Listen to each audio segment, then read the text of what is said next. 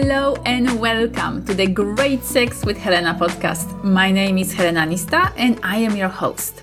I am a sex therapist and a creator of powerful online courses for singles and couples that help you have the best sex of your life. You can find them all on my website, helenanista.com. And in this podcast episode, I'm going to answer all the questions you might have about foot fetish. So, whether you love them or hate them, feet are a very common fetish, and many people have been asking me for an episode on this topic.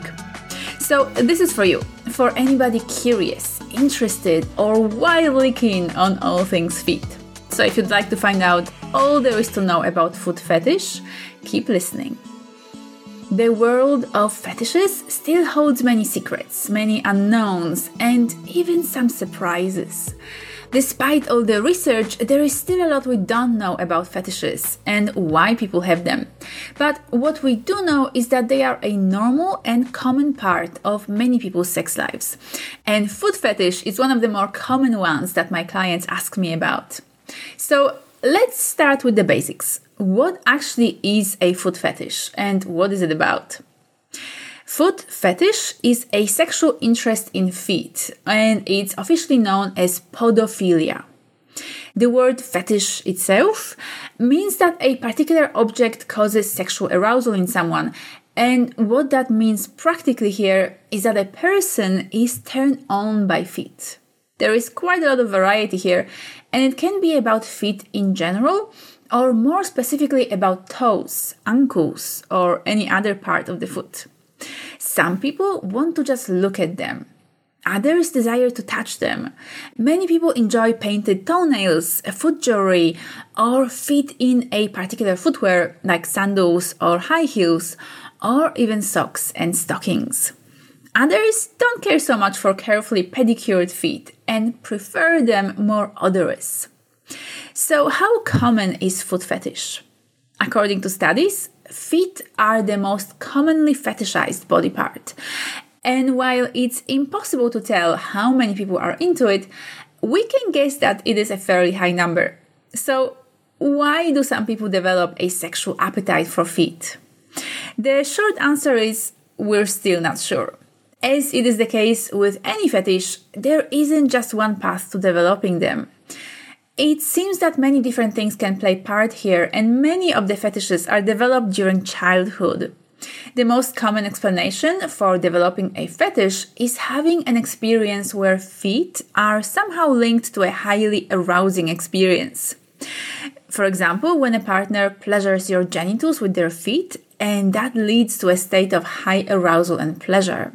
These two things, feet and arousal, can become neurologically linked together, leading to a foot fetish. Another explanation is that genital arousal is processed in the part of the brain that is right next to the part that is responsible for dealing with sensations from feet. Another interesting theory that I once heard was that when a baby's mother is quite busy, the child can develop a strong yearning for her. So if the baby or toddler is often playing on the floor and they can see a mother's feet rushing around or rushing away, the feet can become the symbol of the yearning. And if she wears high heels, then later in life that child can develop a fetish for feet in high heels. The appeal of feet can also be in the humiliation aspect of it. To be at one's feet is considered disempowering or even submissive. So this fetish can develop from a desire to play with domination and submission with a partner. But there can be also countless other ways to develop a foot fetish. So how exactly do people play with feet when they have a foot fetish? Well, again, there's a lot of variety here and many options to play with. Pedicures, giving your partner's feet a treatment or even painting their toenails. Foot massages. Feet are typically very sensitive, so stroking, caressing, or even tickling them can be a great way to play. Foot photos. Taking and sending photos of your feet to your lover is a fun option to try. Shoe play. Some people like to play with their partner's shoes. They like to hold them, kiss them, or even lick them. Toe sucking. Anything from very gentle kisses and smelling the feet all the way to intense licking and sucking. Genital rubbing. Feet can be used to stimulate the genital area. Toes can be even used for penetration, although they're not as long or as easy to navigate as fingers, so keep that in mind. Trampling, which means walking on top of your partner's body. And finally, foot worship, so adoring, bathing and caressing your partner's feet. Or even just being a human footrest and allowing your partner's feet to rest on top of your body. If you're into feet and you haven't discussed this with your partner yet, it might be time to do it. There are a few things to keep in mind here. First of all, there's a big chance that they're not into it, which is fine. Any preferences and desires in a relationship should be discussed with respect and consideration for feelings of both people involved. You also need to keep in mind that they might have a lot of questions since this might be a very new concept to them.